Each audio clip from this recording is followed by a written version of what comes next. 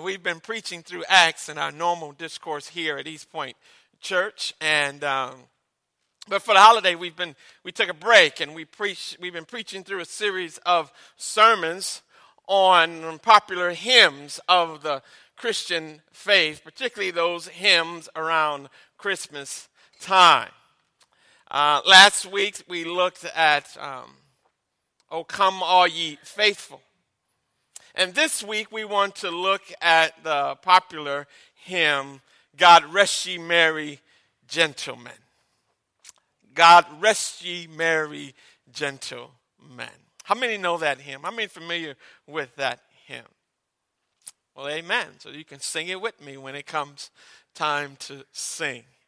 Those of you who don't know it, just follow my lead. Amen. You know, Christmas time is accompanied by some wonderful, rich hymns in the church. Silent Night, "O Holy Night." These hymns are full. They are full of the richness of the theology of the church. They are some of the richest, in fact, songs that we sing any time of the year. And one such song that belongs in that group is "God Rest You Merry Gentlemen." It was first published in England in 1760.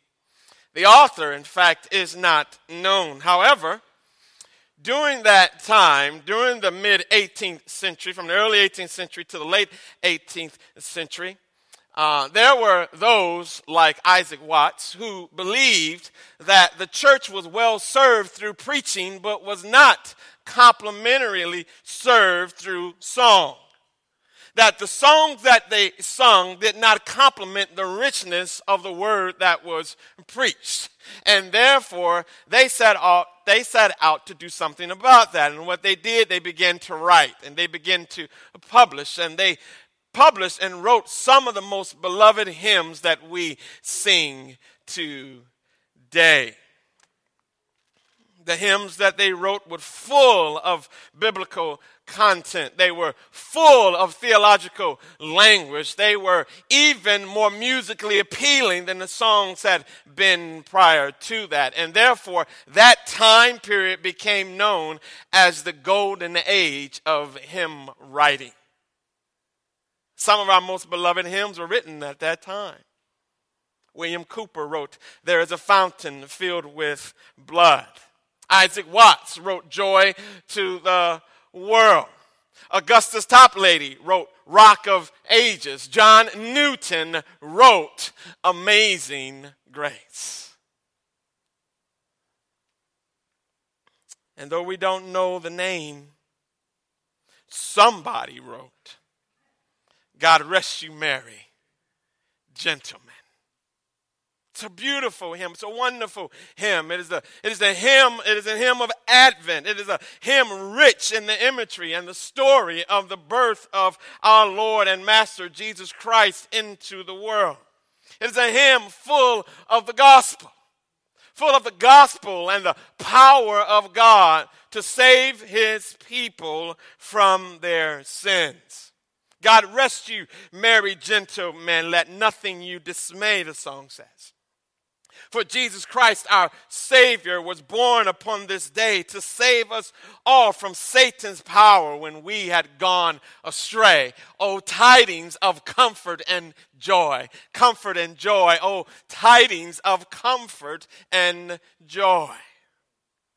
How rich that is. Reminds us that from God, our Heavenly Father, a blessed angel came and unto certain shepherds brought tidings of the same. How that in Bethlehem was born the Son of God by name.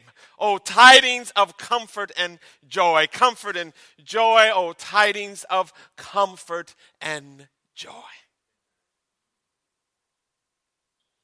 The hymn points us this morning, I believe, to our text, doesn't it? One of the most well-known passages in the Bible, particularly as it relates to the birth of Christ. It's well known because it is said every year on national television. It's the Linus account, isn't it? If you never heard it any other time, you heard it when you watched a Charlie Brown Christmas. There were in that same country shepherds abiding in the field, keeping watch over their flock by night. And lo, the angel of the Lord came upon them, and the glory of the Lord shone round about them, and they were sore afraid. And the angel said unto them, Fear not, for behold, I bring you good tidings of great joy, which shall be to all people. For unto you is born this day in the city of David a Savior, which is Christ the Lord. You see the imagery that is there. It is the pronouncement of Christ coming into the world. The angels come and pronounce to these shepherds at night on this Judean hillside that the kingdom of God is breaking forth into the kingdom of men. And in this brief passage, you see the contrast. You see the contrast between the kingdom of God and the kingdom of men that will manifest itself all throughout the ministry of Christ. You see the contrast between the shepherds and kings. You see the contrast between angels and men. But the greatest contrast here is between the darkness of this world and the glory of God in the gospel of Jesus Christ. Notice what it says. And there were in the same country shepherds abiding in the field, keeping watch over their flock by night. By night. The angels could have come at any time of the day. Why? Come to the shepherds at night. Because, beloved, Christ coming into this world, John says, is the light of God shining in the darkness. Breaking forth in the darkness with his glory and majesty. That he is the light of life. That he is the light of men.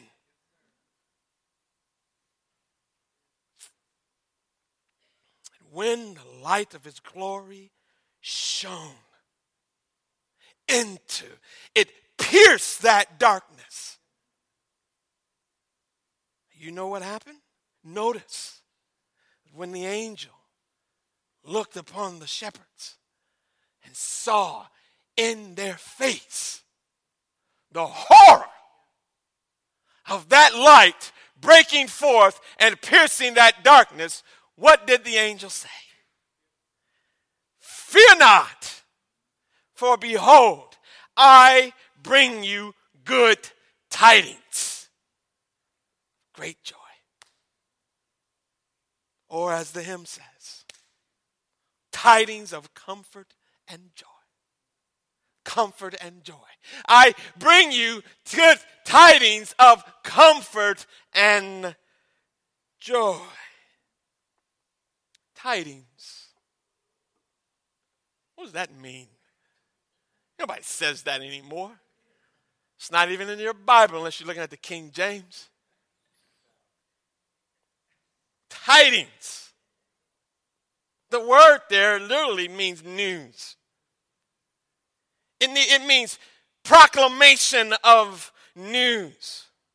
And notice that he says he doesn't just bring tidings, but he brings good tidings. So it's the proclamation of the good news. It's the proclamation of the gospel. The angel here is proclaiming a good news of great joy. And that's what the hymn does, doesn't it? The hymn proclaims a good news of comfort and joy. comfort and joy. And this is the news that the angel reminds us, and so does the hymn, that it's found only in Jesus Christ. It is found in his coming. The good news, the good tidings that brings great joy, it's found in the proclamation of the coming of Jesus Christ. The hymn, like the scriptures, then it does just that. It proclaims the coming of Christ. That proclamation is good news for all people.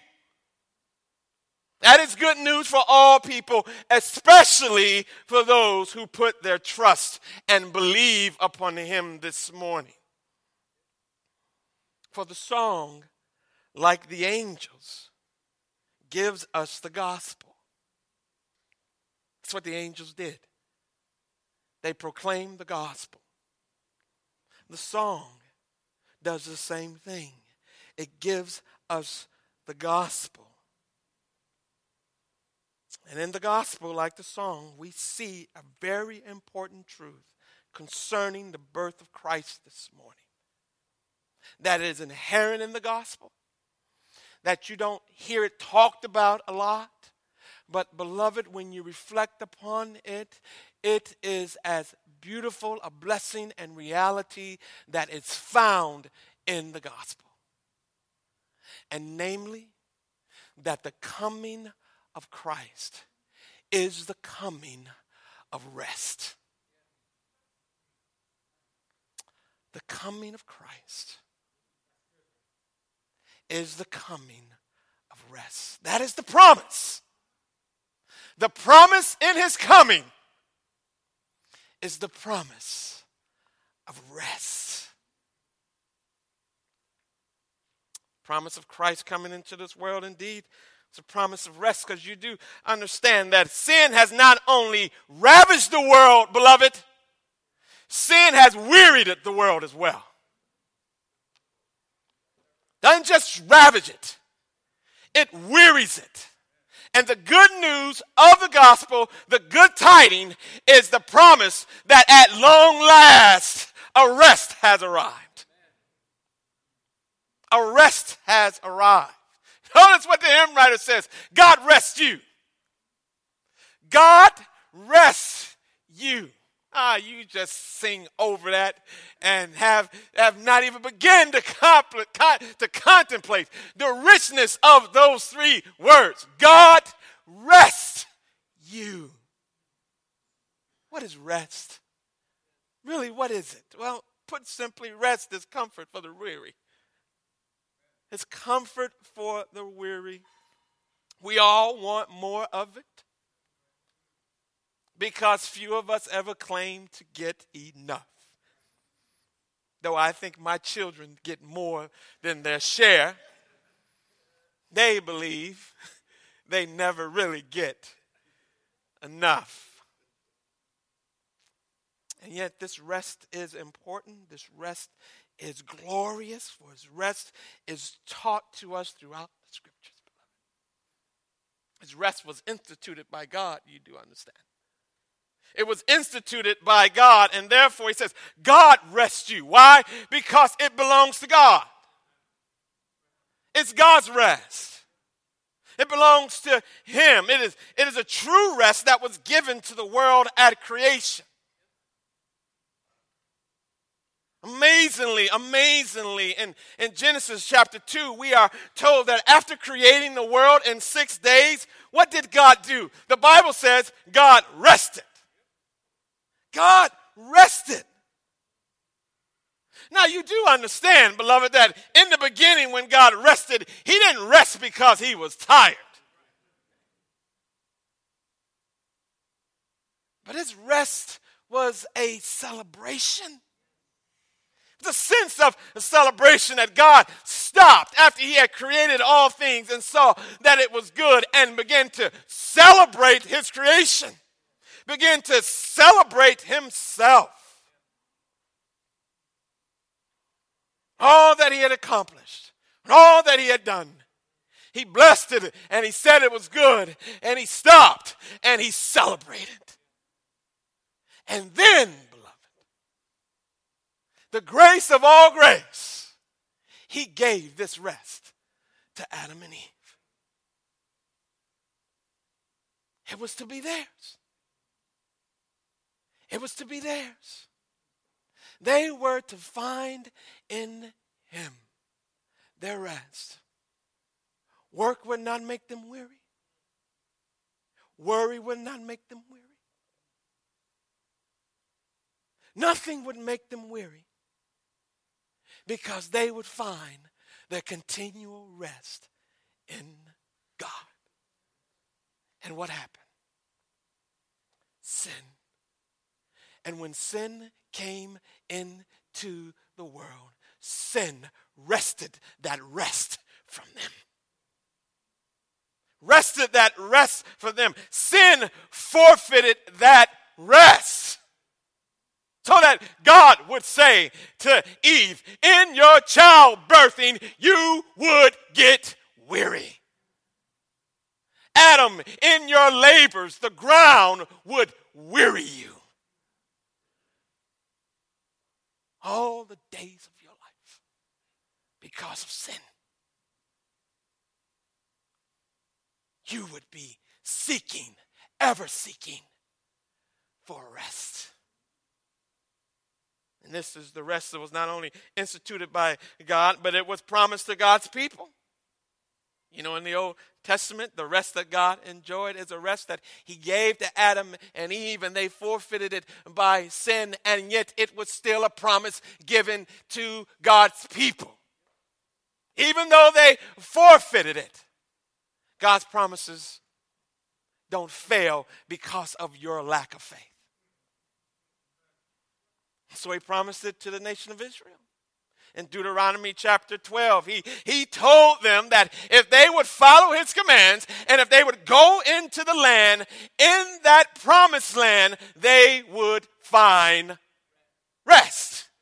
Rest from their enemies. Rest from their labors. Rest. And what happened? The Bible says because of their lack of faith, because of their disobedience, they failed to enter into that rest. And yet, beloved, their lack of faith did not nullify the promises of God. For he promised his people a rest. And guess what? What God promises, he fulfills. And in the coming of Christ, God gave again to his people rest. Rest, beloved. Rest. God rests you. That is the proclamation of the gospel that is coming in Jesus Christ. When Jesus Christ came into the world, what the angels were saying to those shepherds and to all those who will trust in him, in Christ there is rest. But not just rest, beloved. The song says, rest you merry. Rest you merry. So that the rest that is to come in God is not just a rest where you get more sleep, beloved. But it is a rest that is full of comfort and joy. Rest you merry means, beloved, to rest you joyful. Rest you fully. Rest you content. In other words, rest you assured that you have found rest. And that rest is a joyful rest. It's a rest of comfort and joy. It is a rest that brings good tidings of a great joy. And this is really the substance of rest in the Bible. You do understand that the idea of rest in the Bible, beloved, is not just more sleep. But the idea of rest in the Bible is celebration. The idea of rest in the Bible is a day of feasting and celebration and is praising God as he did in Genesis, so we should do. When we get that rest in Christ, praising God for all that he has done and all that he is. It's not just to go to bed and sleep an extra hour.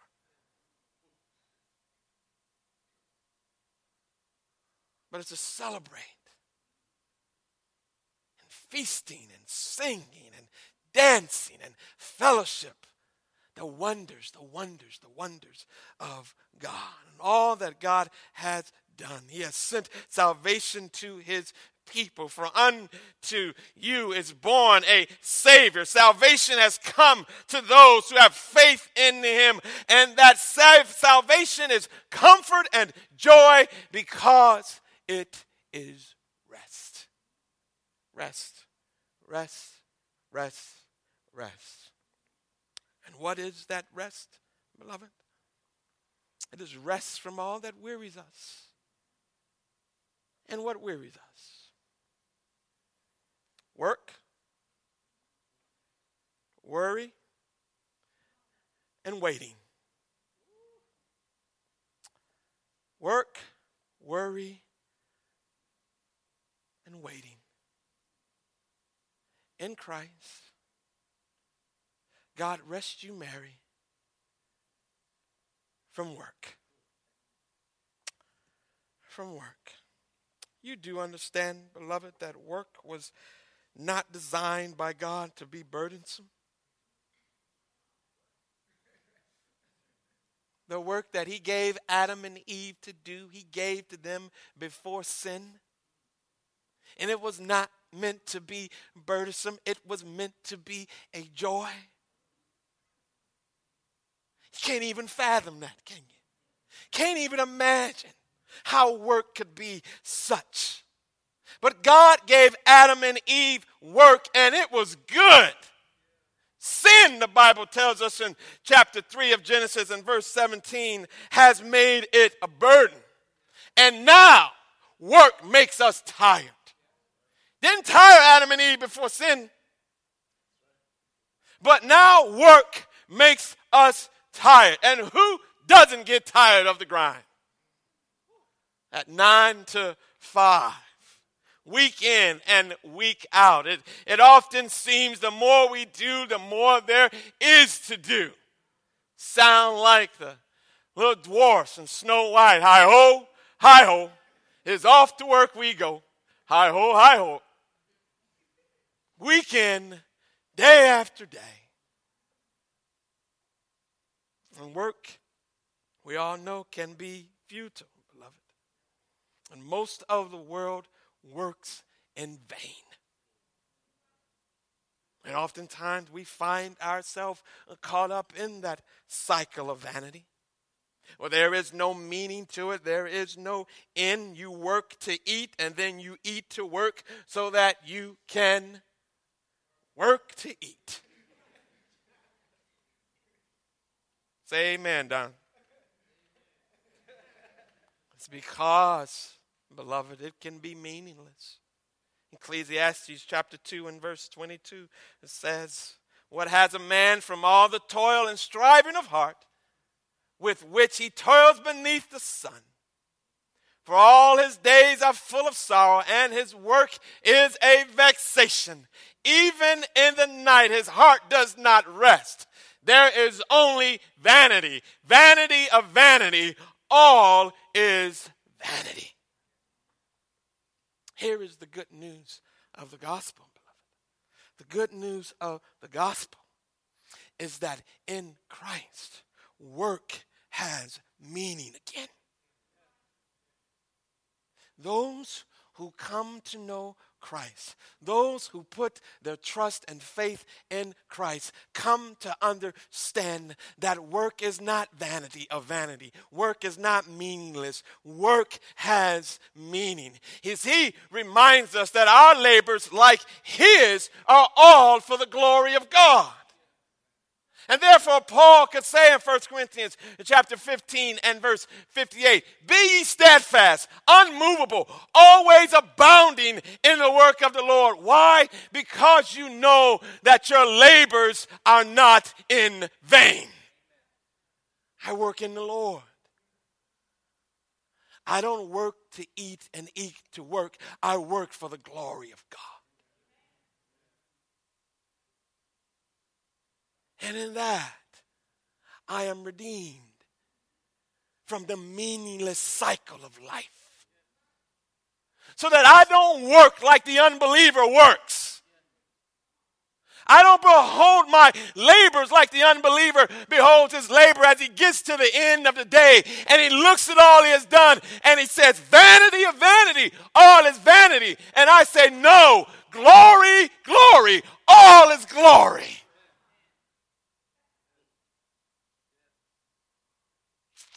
My work has been redeemed. Has different meaning. In Christ, I find rest from the meaningless work of life. But not just rest from work, beloved, there is rest from worry. Because you do know that few things weary us as much as worry does. Wearies us. It takes energy to worry. And worry cripples and paralyzes us. It cripples and paralyzes us to such a degree that it keeps us from trusting and obeying Christ. It leads to doubting castle, and it leads us ultimately into the dungeon of giant despair. That's what worry does. And beloved, we all do it. We all worry. We worry about our children. We worry about our health. We worry about our careers. We worry about our wealth. We worry so much that you can't sleep at night.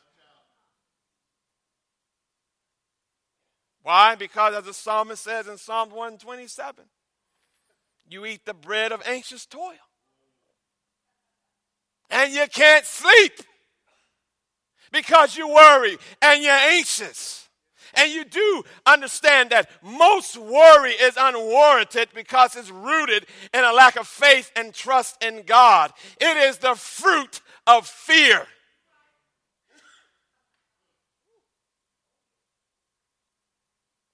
And since that's the case, listen again to what the angel says to the shepherds.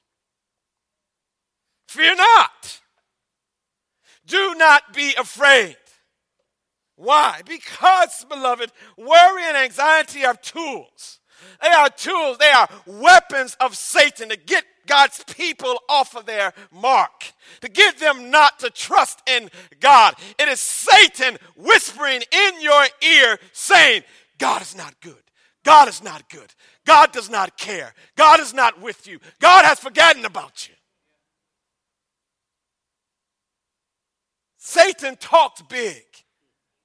But worry makes him sound louder than he really is.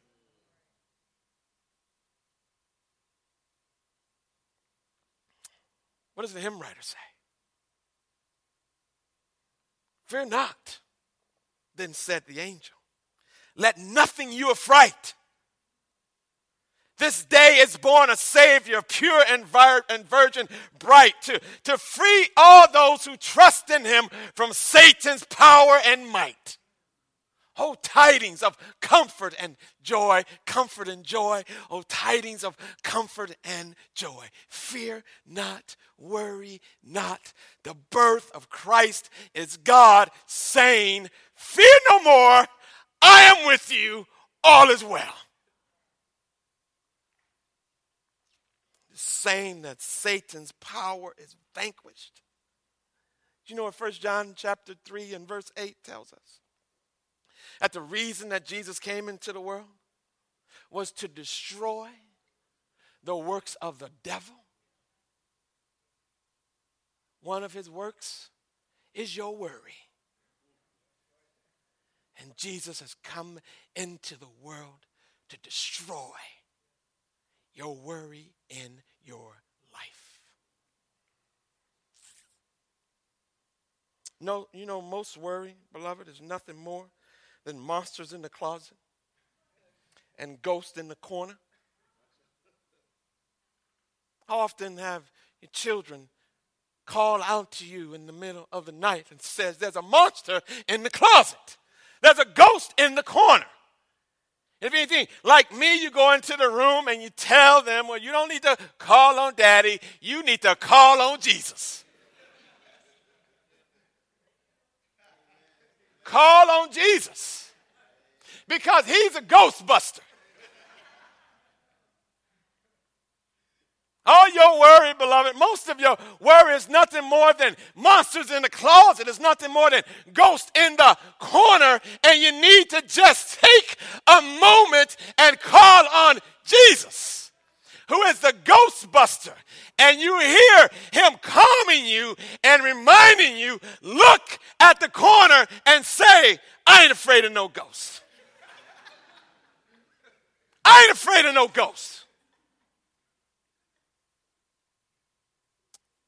Because I got Jesus. And he brings comfort and joy. Oh, tidings of comfort and joy. And I ain't afraid. I ain't afraid of no ghosts. It's rest, beloved. Rest from work. Rest from worry. And rest from waiting. Rest from waiting. Waiting makes you weary also. It really does. How many times have we said to ourselves or said to others, I'm tired of waiting. I'm tired of waiting. And waiting is wearisome. Because when we get tired of waiting, what we do is that we tend to want to take matters in our own hands. Ain't that right, Mo?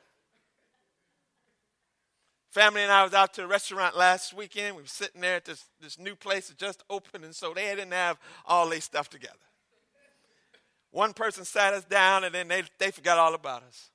The waiters, and you see the managers and the waiters were running around. They didn't know who was at which table and who had been served what. And we sat there and we waited and waited and waited.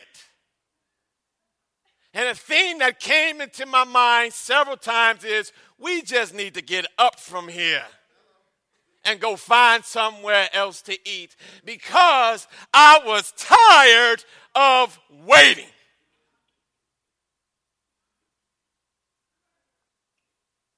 I was going to take matters into my own hands. That's how we get, isn't it? We get tired of waiting. You get tired of waiting on God. You get tired of waiting. I'm tired of waiting on the building. You get tired of waiting. Some of you tired of waiting on a spouse. Tired of waiting on marriage. Tired of waiting. Some of you are tired of waiting on your spouse to change. To be somebody different. Tired of waiting. You get tired of waiting on your career to finally blossom. Tired of waiting. What happens? Begin to take matters in your own hand because what makes waiting so tiresome is that you begin to lose hope that anything is going to happen any differently. You wonder if God has forgotten all about you. And so you say like the psalmist in Psalm 13, oh Lord, how long?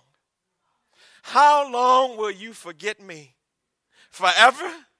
How long will you look the other way? How long must I take counsel in my soul and have sorrow in my heart all the day? How long shall my enemy be exalted over me? How long? Before my change comes. How long? Beloved, do understand this, that God is not slack in keeping his promises. And in the birth of Christ, you know what you have? You have God answering the question, how long? How long? How long before Messiah comes? How long before a Savior comes? How long before the weight of sin is lifted from this heart and shoulder of mine? How long? God rest you, Mary. Gentlemen, let nothing you dismay. Why? Christ our Savior was born upon this day to save us all from Satan's power when we had gone astray. Oh, the tidings of comfort and joy is that he has kept his promises. And on this day is born unto you in the city of David a Savior who is Christ alone. Christ the Lord. How long? Long no more. Christ has come. The good news is that in Christ, the promise of deliverance has come. And you don't have to grow weary in waiting. Did he keep his promises to send a Savior? Then he's going to keep his promises to comfort you. And this is why the Bible tells us over and over again, you just wait on the Lord. You just wait on the Lord. Now again, we don't wait like the world waits. The world waits in anxiety. We wait on the Lord. We wait in the Lord. Wait on the Lord, I say, the psalmist says. And again I say, wait on the Lord. Wait on him. Don't give up on God. He may not come exactly when you want him to come. His timing may not be on your timetable. But when he shows up at the right time. Wait on him. Don't grow weary in waiting. Wait on him. Don't give up. Wait on him. Wait on him, beloved. He keeps his promises. He is not slack concerning his promises. Has he promised it? He will do it. Wait on him. Rest in him as you wait on him. And beloved, I got some bad news. I know we've been talking about good news, but there is some bad news here. And the bad news is this: that in this world, you will get weary. You can't escape it. It is a wearisome world. And you're going to get weary. We all get weary. We all get weary from work. We all get weary from worry. We all get weary from waiting. And yet, for the Christian this morning, there is good news. And the good news is this: that there are good tidings of comfort and joy. And in a world that is tired and weary, for the Christian, there remains a rest. A rest now. And an eternal rest yet to come. Do you hear the voice of Jesus saying in Matthew chapter 11, "Come unto me, all you who are weary and heavy laden, and I will give you rest." There is a rest for the Christian. Beloved, everyone in the world wants rest. Everybody wants it, but only those in Christ will get it. Because that rest is only promised in the gospel. And in the gospel is the good news of comfort and joy. Comfort and joy. Rest is only for those in Christ. Because you do understand.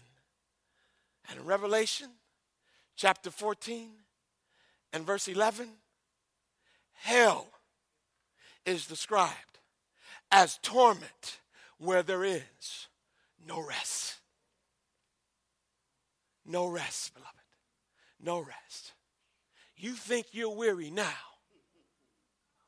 If you fail to place your trust in Christ, weary will be your portion for all eternity.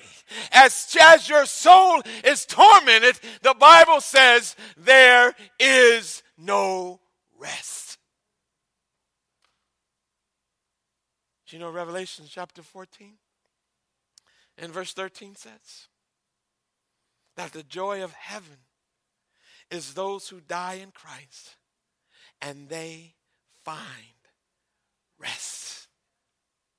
Rest. Heaven, beloved, is rest. It's rest from work. It's rest from worry.